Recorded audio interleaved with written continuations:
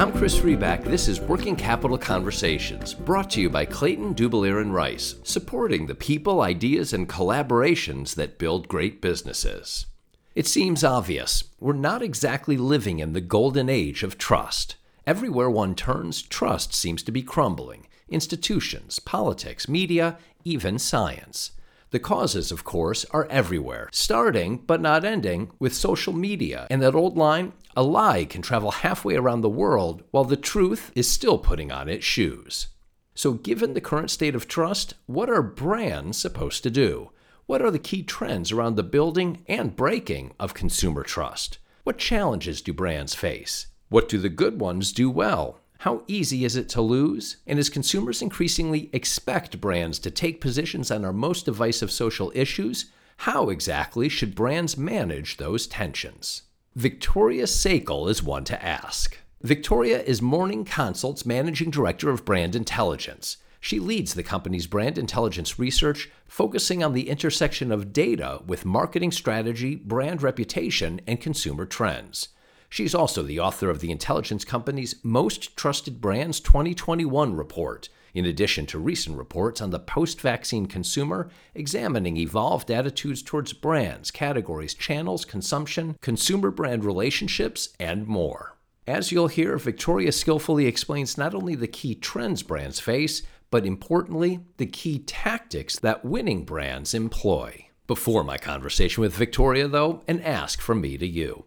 I hope you like these working capital conversations, and if so, I'd appreciate if you'd take a moment, go to Apple Podcasts or wherever you listen, and if you're so moved, leave a 5-star review.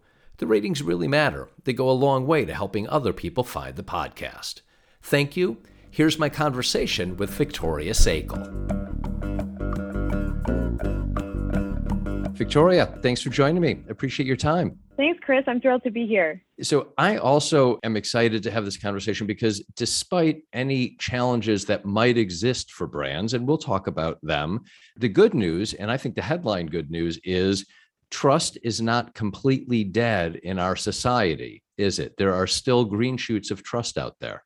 No, and you're right in that there's a broad range of how we're feeling about different institutions, but that is absolutely not the way we would describe it, especially when you get into the nuances around brands and categories across different consumer groups.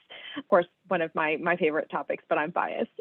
Yeah, you're just a little bit biased, but yes, and there is a lot of nuance, and that's important, and I want to be able to get into that. But I think let's start at the top and most broadly, because I think doing some definition level setting will be helpful. What is customer trust? How did you define it? And do you find that all brands define it the same way? It's a really interesting question because how we sort of philosophically talk about trust and what we know to go into trust is, of course, not what you are going to ask consumers about. You get at it through, different angles and different types of questions that break trust as a concept down into pieces that they're more likely to understand and be able to evaluate brands against. So fundamentally, trust has a couple of core different components. There's sort of the competence side of things. Is it a ability to deliver in the way that you would expect it to? There's sort of a benevolence side. So do I think that it's acting in my best interest? Do I feel supported and encouraged or taken care of by the brand? And then kind of connecting those two pieces, there is an integrity. So I alluded to delivering on promises, but if we know the brand can do the thing and we know the brand can act in our best interest or is expressing that it's trying to do so, how is that promise actually being delivered? So we look at these different components, and they tend in a brand setting to boil down to a functional and experiential side, and then an emotional and kind of social side that together all blend into this feeling of trust in a brand. And it's fair to say that it is possible to get one of those components right and others of them wrong. And it's getting the complete blend, quote, right as defined by the consumer, that elevates a brand to the top and kind of differentiates winners from losers and those in between. Yeah, you raise a really interesting point because that dynamic, the different combinations, is where the challenge and also the opportunity for brands is. Different consumers have different sort of weightings, if you will, of those different components, what matters more to them. Sometimes it's just delivering on the promise and, carrying through. Then you have younger generations in particular. There's that benevolence factor. Is the brand doing well and showing up in society? And then beyond the consumer angle, there's also the category dynamics. So you think about your car versus your potato chip brand. There's certain table stakes that will matter more versus others. And there's also sort of development trajectories that different categories are at, where you think of healthcare and you think of something like e-commerce, or where Amazon is showing up. There are different stages of how they're able to deliver on these different pieces. All of that comes into play, and it makes what the implications are for your given brand really, really nuanced. The category differences is one of the areas I really want to be able to ask you about. And to what extent can a skilled player overcome a negative category, kind of overcome its birthright, versus can, in some of the other categories that are well received generally at this time. So to give away some of the punchline, for example, healthcare, can you sit in a positively aligned sector, but either deliver bad experience, deliver bad product, not act benevolently, whatever it is the consumer wants, and not necessarily benefit from the sector that you are in? But before we talk maybe about how brands keep trust, give me a sense not only of how easy it might be for a brand to lose customer trust, but of the stakes. How important is trust? I mean, you asked, if a brand or company you trust did something to break your trust, how would your loyalty to their products or services be affected, if at all? What was the response?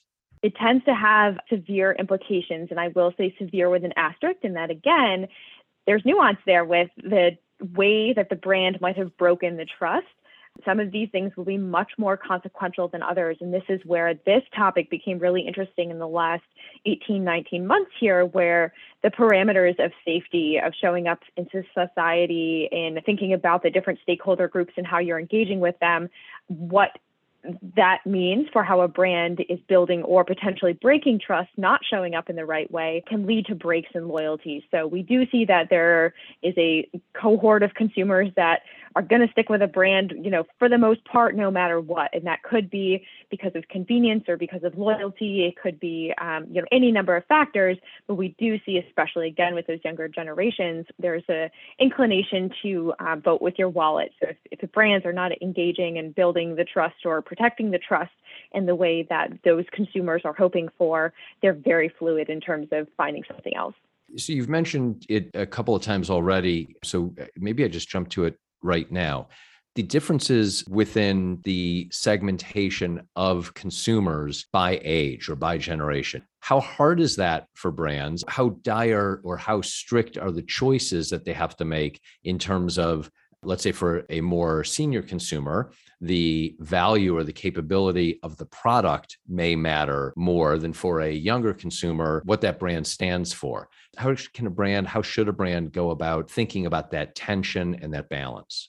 There are a couple of different axes to look at here. The first is we've looked through the lens of generations, but actually there's another level of granularity below generations, which would be more of kind of the psychographic attitudes of different consumers. So you may find, for example, boomers who act like certain Gen Zers or vice versa, whereas the attitudes and the sentiments and the priorities that will dictate how those consumers behave that tend to generalize around a generation. But that leads to the second point around the second axis here, that can tend to be around which issues matter more or less to different consumers. So when you think about things like politics or some of these social justice issues, you saw younger generations getting more activated in recent months than maybe some of the elder, more conservative generations. So thinking about these issues that will resonate with different audiences is important for brands to bear in mind. The other piece is what aligns with a brand. So when I say activating around certain issues, sometimes it doesn't make sense for brands to have their, voice in the conversation. And sometimes it's a table stake for every brand everywhere to have a voice. And it becomes a question of which consumer group might I be alienating more with this voice. But understanding the issues that matter to different consumer groups, and then looking actually beyond demographics and into more of those psychographics is how we've had a lot of success approaching it with our clients when we start to look at the category dynamics, these issues, and then the specific ways they can resonate with different audiences, even if you're potentially spanning a number of different generations to resonate. Did I read this correctly, though? So we've all read the headlines on some of these issues that you might be talking about. I mean, whether it's taking a stand on voting legislation in Georgia or abortion legislation in Texas or continuing voting disputes in Arizona. And I know that many of these are topics or issues that have come up since you actually ran the data. So I'm not specifically naming those in terms of what you found, but the various political issues, social issues that we all know about. George Floyd obviously was probably very prominent within the, at the time that you ran your data. One of the findings was that potentially polarizing instances of corporate activism, I'm quoting you here, around important issues have rarely damaged relationships to the point of abandonment. So I'm trying to understand what you were just saying a moment ago about the different age groups or psychographic groups. In fact, you wrote, a brand's stance on social or political issues has led just 1 in 10 to stop buying from or using the brand. And fewer than 1 in 10 said a company staying silent on a social or political issue that was important to them has been a deal breaker. That surprised me. Did it surprise you? It did. And this is, again, where that nuance around who those people are, that 1 in 10 are, start to explain where your hypothesis might lie. So, and who your client and who your customers are, I would assume, knowing who your customers exactly. Are. So there will be certain cases where, and we're even seeing this now, that brands are slow to have commentary around what's going on in Texas and some of that legislation because they're getting a sense of, where the scope of the issue lies and where their audience lies on the issue. Certain things that feel fundamentally just wrong and inhumane, like the George Floyd incident, led to a much quicker activation by different brands. But yeah, the kind of contradiction almost feel to those data points really lies in, at the end of the day, going back to what I mentioned earlier, there are extremes as far as what will lead consumers to totally abandon any sense of loyalty or connection. There's also going to be pull factors in the sense of if the brand is on the shelf, and especially, we look to longer time horizons, 3 months, let alone 3 years from now, will they remember the stance that the brand took around a certain issue? Maybe not. But if it's built into the brand's DNA and they realize or they're recalling this either alignment with sustainability or that they're always at the front of important issues, advocating for what's right, that will start to break through. But that goes to that point of authenticity and aligning with what you actually have always stood for as a brand, in line with what your consumers might want or expect of you. It's making me think, and I don't mean to throw you this type of softball, but on one level, reading a report like this is really, really useful if I'm a brand, I would think. It gives me great top line insights.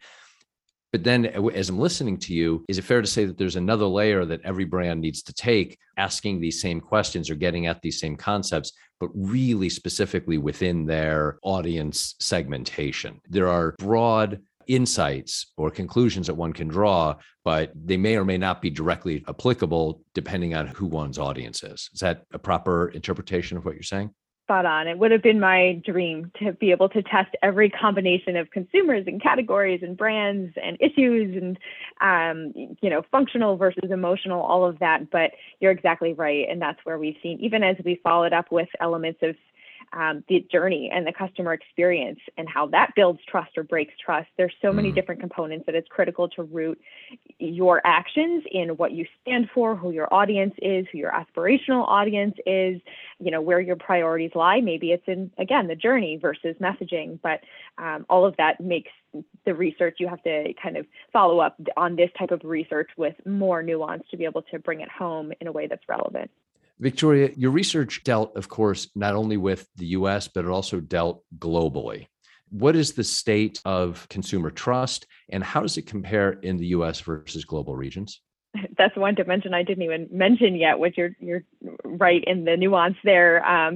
There's multiple levels upon levels here. So what we see is, first, it's important to look at this through the lens of different markets or regions' tendencies as far as attitudes. So certain regions you'll find are more trusting of entities or institutions, let alone brands in general, whereas others are not. So there's kind of interpreting any data that you see through that lens. What we also see is dynamics around the different types of organizations that different brands will trust. And this, of course, is coming out of the pandemic. In many cases, it's coming out of the election, at least, specifically around the time that our data came out of field.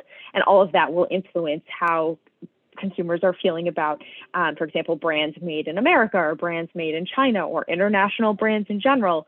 So there's kind of the point in time view as well as what your local markets dynamics tend to be in interpreting kind of how you fall on the spectrum of different consumers globally. Fair to say, though, that Chinese companies face the biggest challenges globally. Yes, absolutely. There's quite a range as far as the most trusting of those types of companies versus the least trusting there. You also identified the most trusted brands, and everyone loves a list. Who among us, Victoria, does not like a good list? So the top 10 were Google, PayPal, Microsoft, YouTube, Amazon, Sony, Adidas, Netflix, Visa, and Samsung.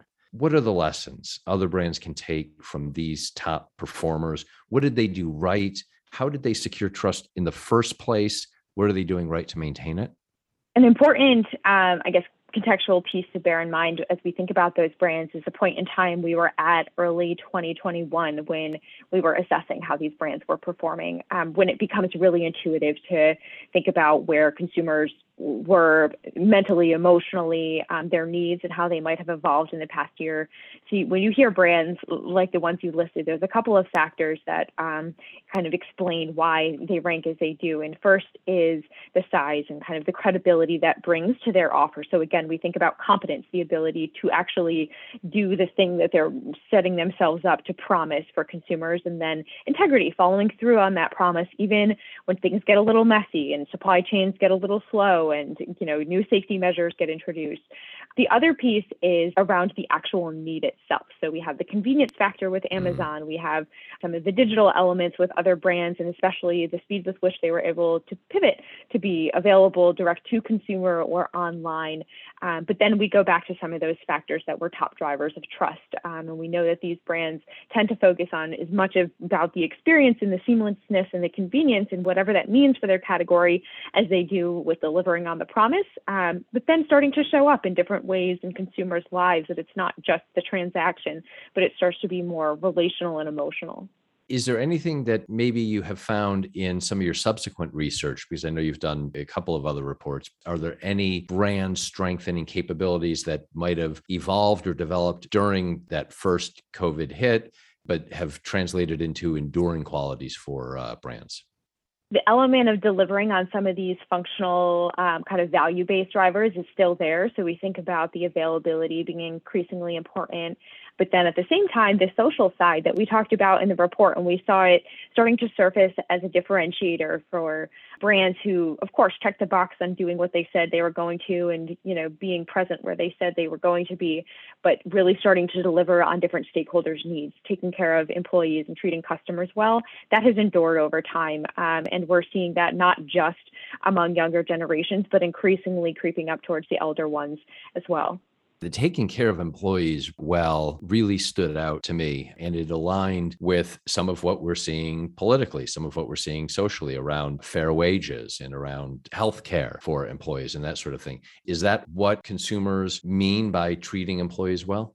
Yeah, we're seeing this convergence of all these different spheres of people's lives, especially with the pandemic, that is really underscoring kind of what you've mentioned. And then you think about how consumers are as humans and as employees.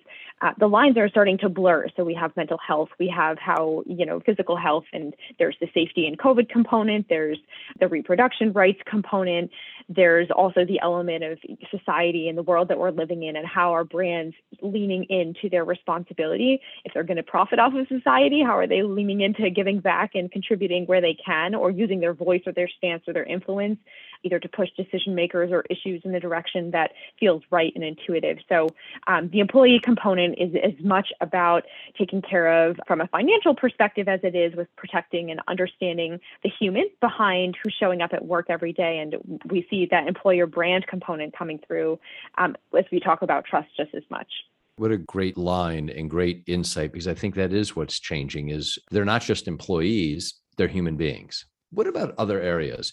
Corporate social responsibility, data breaches, How important on the positive side is it to take a proactive role on CSR, and how negatively impactful can a data breach be?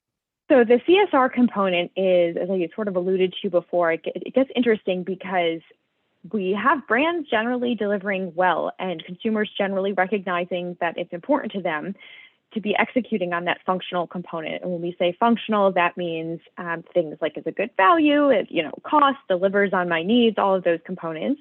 There's an experiential element that, again, consumers recognize and brands are generally delivering on, and subsequent research has continued to explore in great depth. But this sort of murky middle of social drivers and kind of these ESG factors, again, that's stakeholders, that could be contributing to communities in different ways. It could be, stances around inclusion and diversity. That is less a differentiating factor at this moment, which tells you that it becomes a differentiating factor in the future. That right now it's kind of back of mind. It's starting to surface. It is a core component of trust. We go back to benevolence. We go back to it being part of the relationship that you form with a brand who is showing up in your society and in your life. So more and more, as we see brands starting to lean into this side of their role in society, more than just delivering the shoes, but also thinking sustainably about the packaging that delivers the shoes, et cetera, we see those issues surfacing more and more. As far as breaking trust, we see that the privacy component being a really nuanced one, and that consumers and how comfortable they are with sharing information in the first place is a whole other conversation. You'll see real nuances there again, not only demographically, but also psychographically. And then we get to this element of where it's affecting me. And if, my information got shared, I'm probably more likely to care more and change my behavior. If it's a general data breach, and we've seen this with brands who either the ones in our own lives or the ones in the headlines who experienced a data breach, the time horizon for memory there can be a bit shorter. So there's going to be a short-term reaction. But back to that point you raised right at the top of our conversation, at the end of the day, if it's more, convenient to stay with your bank versus take advantage of their, whatever protection that they're going to offer you on the heels of a breach, there is a stickiness factor, there is a relationship factor, and then there is kind of the effort factor that will come into play as well. Not to say that any, brand should go out there liberally searching for these types of issues, but there are the parameters around how consumers engage with brands and how they're thinking about sort of the calculus around their changes in behaviors to bear in mind when anything happens like this. And how difficult switching costs are. To switch from a bank, the example you just raised, is obviously very hard. As you were just mentioning a moment ago, CSR, also environmental issues, you start to get into a little bit of the generational differences, maybe the psychographic differences, which makes me think as well about influencers and makes me think about social media. In your September report, State of the Changing Post-Vaccine Consumer, as you know, Victoria, we see so much discussion about influencers and celebrity recommendations. I was surprised in that report to see customers don't say either one influences their intent to purchase very much. So I'm wondering, first, do you believe that data? And two, how does that break down by segment and by audience age or generation, as opposed to just looking at the top line result? This analysis is one of my favorite, because even when we started doing this and exploring influences on purchase or likelihood to recommend way back at the beginning of the pandemic, it feels very unintuitive. There's so much information, conversation around influencers and celebrity sponsorships. And at the end of the day, there's a couple of things that explain the somewhat strange feeling tension in what the data actually shows. First being that word of mouth and that close-knit peer or family or proximate influence is always going to be key. And we've seen that, frankly, for thousands and hundreds of thousands of years, but we've seen that certainly in recent times as well. The other piece to bear in mind is that there's a lot of complexity around the degree of closeness around your influencers or your celebrities. So it can feel sometimes superficial, and that can be okay in certain categories. You want to feel aspirational towards certain things. If you're thinking about a makeup or something that is going to relate to your skincare or whatever, you might trust someone who's lifestyle you align with or who you know more personally. So there's that kind of lens to look at this data through. And then the last piece is always a fun one. What consumers think influences them versus what actually does. And so we've done quite a bit of work around that space as well.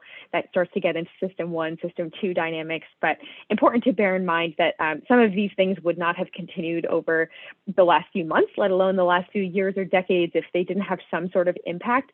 But it does beg the question of, do the claimed experiences, are they being created in a way that are positive and at least engaging for consumers, such that influencers or social ads or whatever don't eventually become so disruptive to the experience that consumers kind of gravitate away from the platform or away from the influencer in the first place, making and kind of undermining the influence of those different channels. That's part of what I was thinking. I was kind of, the person who says, oh, I'm not influenced by advertising. And well, I guess billions of dollars of advertising spend and companies would seem to indicate that, well, you might not think that advertising impacts you, but it probably does.